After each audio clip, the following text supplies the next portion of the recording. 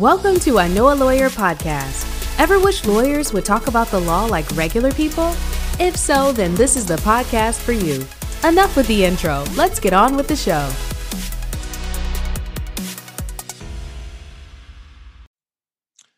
Welcome to I Know a Lawyer, everyone. As you know, I am Ryan Lockhart, your host. I Know a Lawyer is brought to you by McKenna Brink Seniorati LLP, a boutique law firm in Walnut Creek, California. Check out our services at mckennabrink.com. If you are listening to this podcast on a podcasting app, go ahead and hit the subscribe button so you won't miss any future episodes of I Know a Lawyer. Your support is always greatly appreciated. Today, I am joined by Matthew Olsman of the law office of Matthew J. Olsman. Matthew is an immigration attorney, and he's here today to provide us with some key updates in the immigration arena. Thank you for joining me today, Matt. How are you? I'm great, Ryan. How about yourself? Doing well. We're into October here. We got the election coming up soon, and I know that immigration is an area that is changing, I would say rapidly, but I think it's even faster than that from what I'm hearing. So thank you very much for joining me today. No problem. Thanks for having me. Good. So let's just start off. Let's say somebody's looking to apply for immigration benefits. What's the process like? What's that overview look like? So immigration benefits and immigration law generally is pretty complex. A lot of people feel like it's just filling out some forms and sending them off to the government. And while that's certainly the basics of the process, there's a lot more analysis and evaluation that goes into it. Depending on what status the person has currently, various different immigration relief might be available to them. For instance, if you're already here on a green card, if you're a legal permanent resident, you can apply to become a citizen. If you have no status here in the United States, you either crossed the border unlawfully, or you were inspected, or you came on a visa and simply overstayed, while there's certainly less relief available to you, there still are pathways to get you either to become a permanent resident and in some cases a citizen. So the basic process is that you'd come talk to a lawyer like me, have them ask you some questions about your history, how you came here, family members here in the United States. And then we talk about, sort of what your goals are. I always try to focus on my clients' goals because, case by case, they differ. So it really just sort of depends on the client by client analysis to see how can I help this person? What's the most likely way to achieve those goals? And then once we figure out what we want to do, we kind of go over the processes that we have to do, what forms need to be filed, what evidence we have to get in support of those forms. And then, if there's any issues that arise, how we're going to deal with those issues. So you say without status, is that when somebody's without status, does that just mean they're here? Like, I know I'm going to say without status, but what I really mean is, are they just like you say, cross the border illegally or some people, without permission or something like that? Sure. Some people come what's called entry without inspection, which means they came in some way. They were never inspected by a border patrol officer or any immigration officer.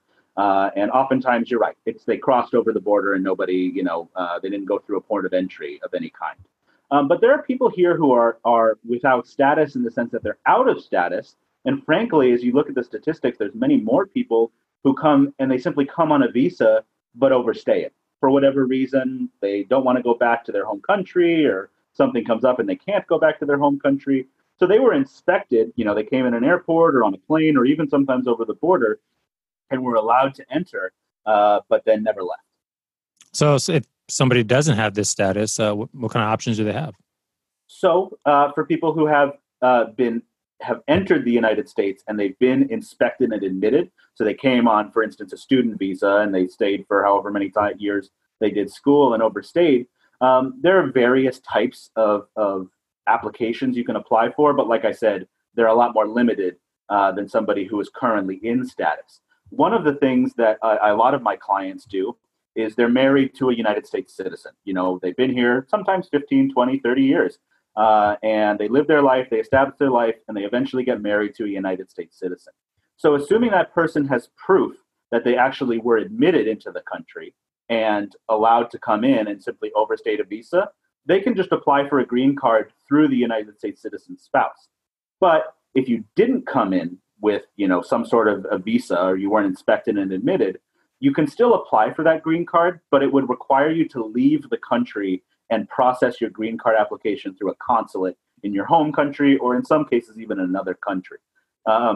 So a common way is based on a family relationship. It could be a spouse that's a United States citizen. It could be a parent that's a United States citizen. And in certain cases, even a child who's a United States citizen, so long as that child's over 21, can petition for a relative and that they can get a green card that way. So I'm assuming there might be different requirements depending on what the status or non-status is. But if not, let me know. What are the requirements, I guess, generally to become a citizen? So to become a citizen you have to be a permanent resident for 5 years in most cases. In certain cases, if you belong to the military or you got your green card through being a spouse of a United States citizen and you still live with that person at the time you apply, you can do it in 3 years instead of the 5. But for citizenship, generally the requirements are that you are a person of good moral character. So that is a very vague word or vague phrase that the government uses. But basically what it means is you can't have certain types of criminal convictions in your past. You have to keep up with your taxes. You can't do certain things that the government looks at as morally turpitudinous or, that they judge you for.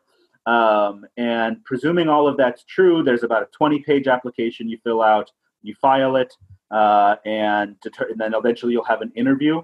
At the interview, in addition to showing that, you're a person of good moral character, that you've done all the things you're supposed to do, another interesting thing is you're not, as a permanent resident, allowed to leave the country for more than 6 months at a time.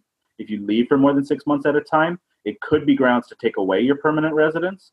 And it could be grounds to deny your citizenship if you can't show that you've intended in the past 5 years on actually being here and being a permanent resident of the United States.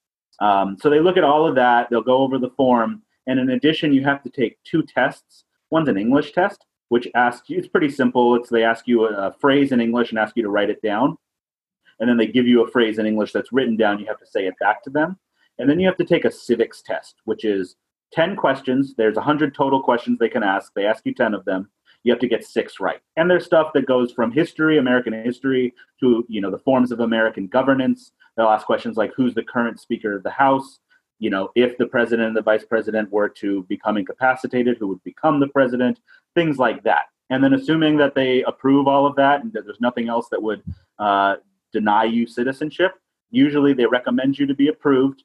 And then in a couple of weeks, they'll send you a notice to go to an oath ceremony where you'll actually take the oath of allegiance to the United States. Kind of makes me wonder how many U.S. born and raised would be able to pass that 10-question civics test. Fewer than you think. Yeah, for sure. What about asylum? I've heard about asylum. Quite frankly, I don't know that much about it. I understand what the term means, but I don't understand how it would work in this context of immigration. Sure. So the asylum system, especially now, has been sort of blown up in the Trump administration as far as the press coverage about it and sort of what people know. And honestly, seeing what I see and coming out of the press, it's a fairly misunderstood system. Asylum, for people who just don't even understand the term, is asking for protection here in the United States. The basics are you're afraid to go home to your country for any number of reasons.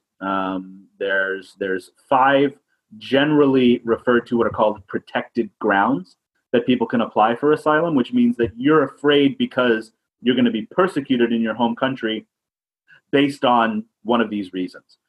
It goes to your political opinion, your religion, your race, your nationality, or your membership in a particular social group. Now, that's a super vague term that most people don't understand. But basically, asylum law realizes that not everybody's going to fall in those first 4 categories, but there's good reason for people to be persecuted. For instance, a lot of my clients are, they're not heterosexual. They're either homosexual, bisexual, whatever it may be. There's people who are afraid because in their countries, they're persecuted for, who they choose to love. And so if you can show that you fall within what's called a cognizable group, meaning something that society can sort of look at you and see that you're different. It doesn't have to be something physical characteristic about you, but that you can be separated from, quote unquote, the rest of or normal society, and that you're going to be persecuted based on that, and that is significantly narrow enough that it's not just like anybody could be, included in this group. You can use that as a protected ground to say to the judge or the immigration officer, I'm going to be persecuted. No, it doesn't fall because, I don't believe in this religion or I don't believe in this political theory, but that I'm still going to be persecuted. So you have to show that you have a reasonable likelihood that you're going to be persecuted in the future, meaning that if you were to go back, it's reasonably likely somebody is going to persecute you for that reason. Generally, it either has to be the government persecuting you or a group that the government cannot or will not control. And that's where you sort of get into the vagaries of, well, what's a group that the government can't or won't control? Is that, a gang? Is that a rebel group? Is that, just somebody who's not necessarily in the government, but favored by the government, whoever that may be? And if you can show all of those things and you can show that you can't just move somewhere else in your country and be safe, it's going to happen no matter what, wherever you go in your country. And there's a bunch of other sort of exemptions that they've carved out. But presuming you can show all of that, you can show that you deserve asylum. And asylum is a powerful form of relief because unlike trying to get a green card or even sometimes trying to get a visa, asylum is very forgiving because they understand that people do things all the time. They have to lie to get out of their countries and sometimes and say that they want to come here because they want to be a student, but really they're escaping for their life or their family's lives. So if you can get asylum, you can be here indefinitely. And it puts you on a pathway to eventually, after a year, assuming you stay in the country that year, you can actually apply to get a green card. And then once you get the green card after 5 years, you can actually become a citizen of the United States. So it's a powerful and very deep area of law that, because of the Trump administration and other political agencies that have made drastic changes to it, like you said, changes day by day. But it's really a powerful form of relief because many people, they're really afraid of going home. I mean, there's the reason that they picked up all of their stuff, their whole life, left it all there, and came to the country to restart their lives. So how is the Trump administration, have they made it more difficult for these asylum claims? Oh, yeah. Yeah. Basically, what they have done is they've sort of disparaged the asylum seeker and tried to, I think, change public opinion to see them as all fakers and liars, that the people are either are predominantly what they call economic migrants, people who are just coming here because they want sort of a better life for themselves. And even though that sort of we think in the American dream, that's, welcome the poor, well, you send me your, everybody, the disheveled masses. Really, that's not a good cause for asylum. You need to be afraid of something, but oftentimes those are kind of mixed in. So what the Trump administration has tried to do is try to narrow the definition of who should be granted asylum to as narrow as possibly can be. And that's sort of the ideal, quote unquote, asylum case where, the police are after you or the government's after you, and the reason they're after you is because you don't like their political opinion and that you've actually been significantly harmed by these people. Though it can be simple threats in certain cases, oftentimes judges and just practically immigration officers, they're not really going to take, unless you really can show harm in the past, they're not going to believe that you're going to be harmed in the future. So in addition to just actually changing the rules, they're also just installing, both in the immigration courts as well as what's known as the Board of Immigration Appeals, which are the appellate division of the for immigration courts, sort of, I won't go so far as to say anti-immigrant judges, but certainly not pro-immigrant judges. And a lot of the decisions we've been seeing are really harsh and limiting the amount of people who are going to be able to claim asylum in the United States. Well, I guess this leads to me, because I've heard from you and other immigration attorneys that there's just been so much upheaval from, the executive branch on the immigration front. And I don't think a lot of people understand, and I don't fully understand how the executive branch can exert so much power over the immigration system and policy and choice, or in policies in place. So where does the legislature and the executive kind of like split the duties and responsibilities here in immigration? So it's a great question, and you are not the only person who doesn't understand it. I didn't understand the power the executive branch had until, honestly, a couple of years into immigration law, and I really started understanding sort of how the procedures work and how the law works. So, like anything, Congress passed laws that generally guide the immigration process. And the Congress can pass laws, even today, if they ever got their act together to do it, to really reform the immigration system. However, because it just historically, the executive branch has always had a lot of discretion when it comes to allowing who they allow into and out of the United States, or really into the United States. That Congress doesn't really micromanage the executive in a lot of ways. They give and defer power oftentimes to the Attorney General, the Department of Justice, to make a lot of these decisions. Now, 9/11 and the Bush administration, all of this fell to a group called INS, the Immigration Nationality Service, right? That changed when, after 9/11, they've established the Department of Homeland Security. So the Department of Homeland Security governs both the USCIS, the United States Citizenship and Immigration Service, which handles sort of the affirmative type benefits you're applying for. Like we would say, if you're applying for a green card, you're applying for citizenship, that's all handled by this administrative agency. But DHS also runs ICE, the Immigration and Customs Enforcement, and Customs and Border Protection, the CBP, who, a lot of people now certainly know those acronyms much more than they did before. And those are sort of the enforcement branches of immigration. Now, traditionally, USCIS was a benefits agency. That meant their goal was simply to determine whether or not somebody applying was eligible for a benefit. If they were, they granted. If they weren't, they denied it. Now, there's been a lot more crossover in those areas. And so now sort of the cops are talking to, in many cases, in criminal law, we guess we'd refer it to like talking to the judges, and they're all sort of working together to both identify people who don't have status, to enforce immigration laws against people who don't have status, and doing so in my opinion, a pretty heartless way. I've heard of, though it hasn't happened in the Bay Area to my knowledge, I've heard of people getting detained at their interviews. When they go and apply for something, they go through the process, they go to the interview, ICE shows up, picks them up, puts them in detention.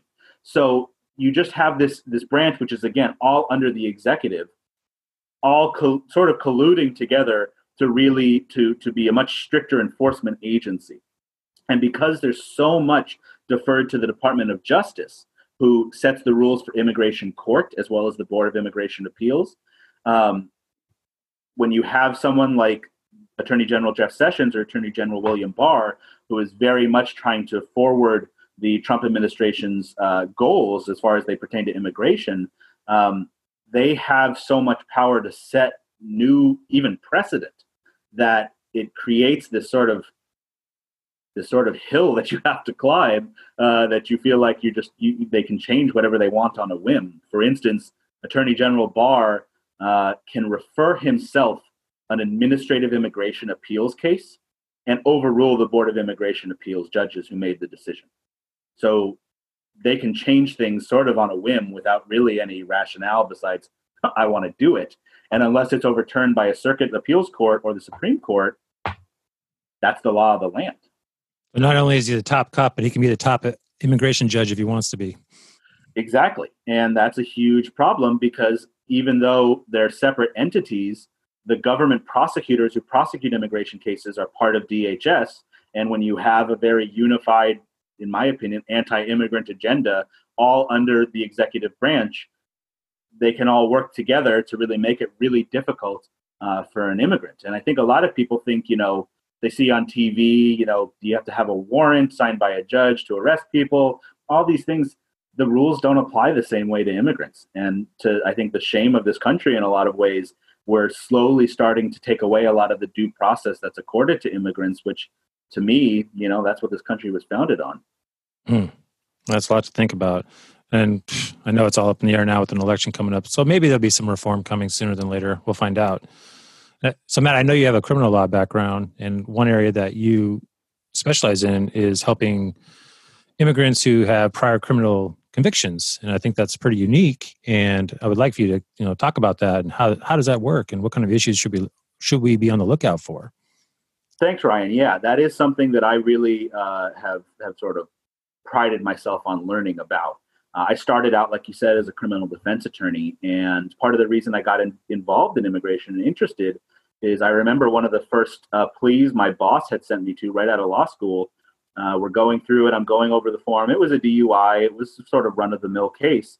But it gets to the part of the plea form where they say, if you're not a citizen, this could result in your deportation, removal, or exclusion from the United States. my client's eyes got very wide and was like, wait, what? I'm here on a student visa. So it was just an issue I had no idea about.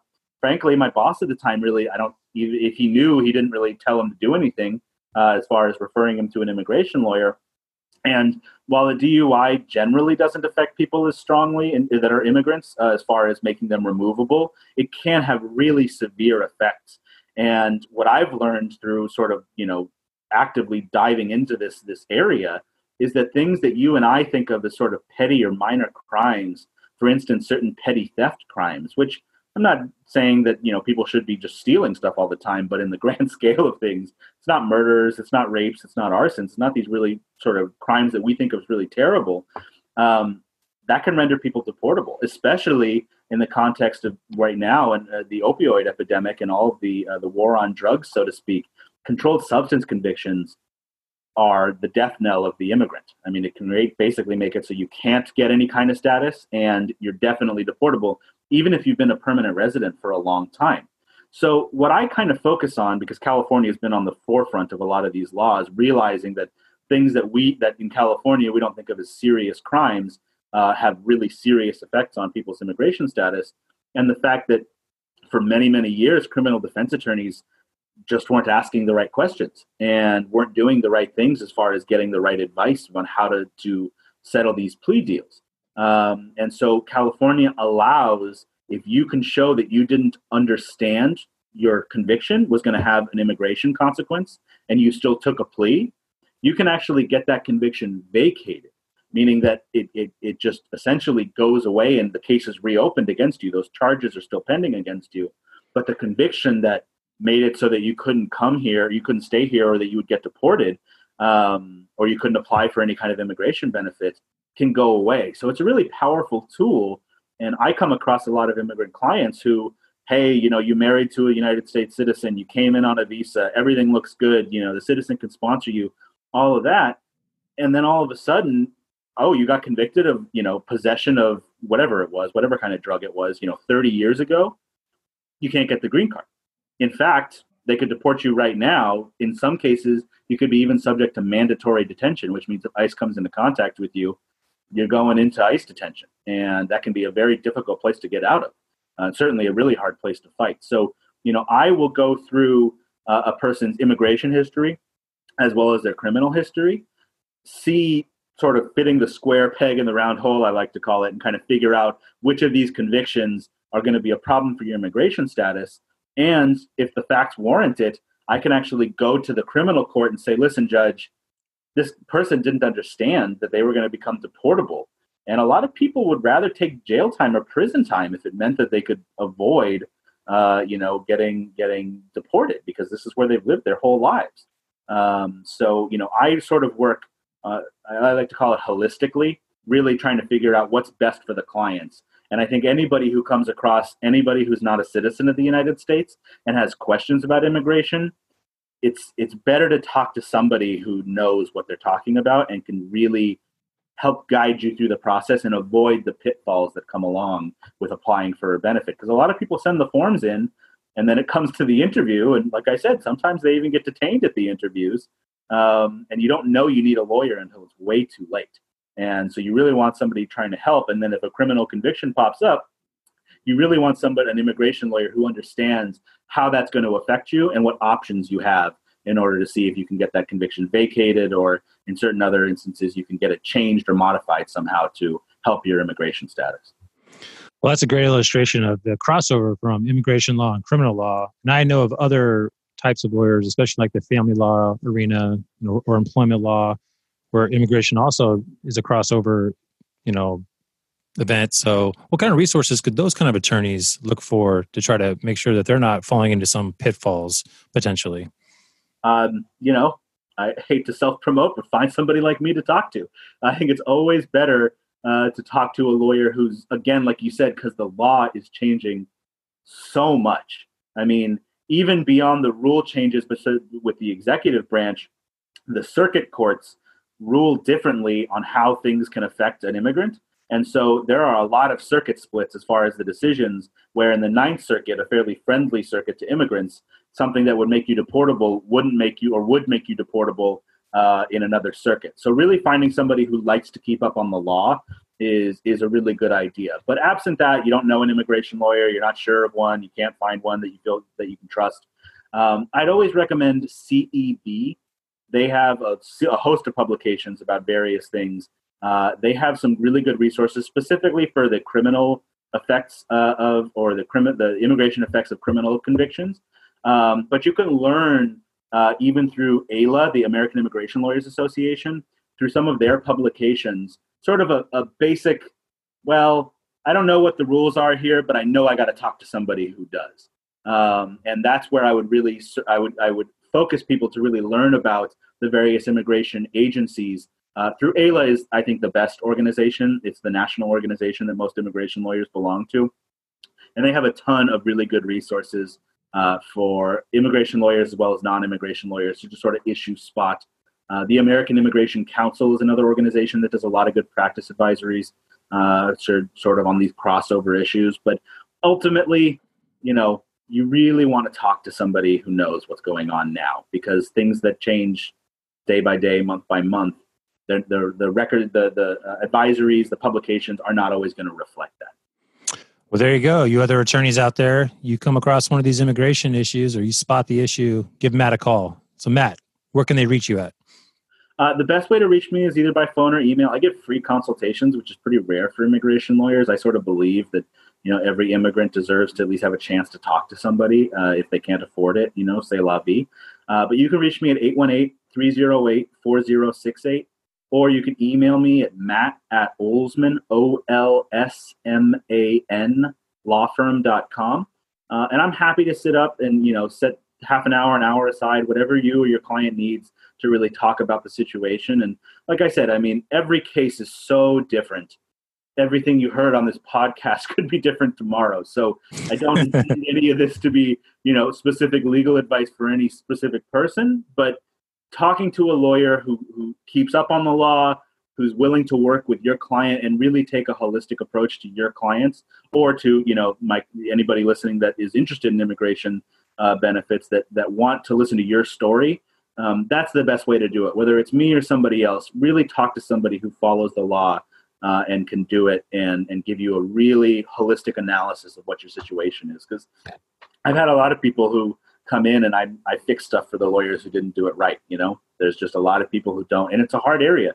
I don't even necessarily begrudge those lawyers because, like I said, things change all the time. But you really want to figure out the best way to do it and for you and your situation. Thank you very much, Matt. That was an awesome show.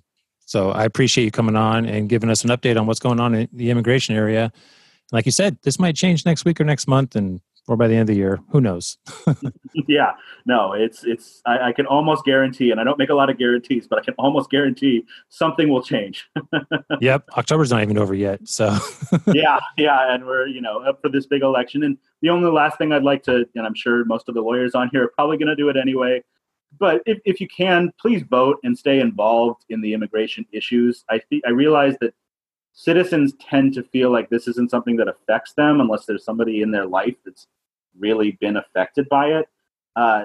This affects the economy. This affects just society in general, your ability to eat all the diverse foods you like to eat, meet all the diverse people you like to meet, listen to music, all of these things. It really comes from the backbone of America, which is that we're all immigrants. We all come from other places and sort of bring the best of what we can here. So, just be aware that in addition to all of the many other things that are on the ballot, whether you are a Republican or Democrat, I really I urge you to vote for a more sensible immigration system than what the Trump administration is proposing and what we're dealing with now, because it's untenable. It will break, and I don't want that to happen to America. Well, that was Matt Olsman. Thank you very much for joining me. All his contact info will be in the show notes, so you can find it there and reach out to him if you have any of those questions. I'm Ryan Lockhart. This is I Know a Lawyer. Thank you, everybody. Take care. Bye-bye. Interested in what the team at McKenna, Brink, Signorati can do for you? Contact them at mckennabrink.com. Also on Twitter at MBS Law LLP or even Facebook. Thank you for listening, and now you know a lawyer too.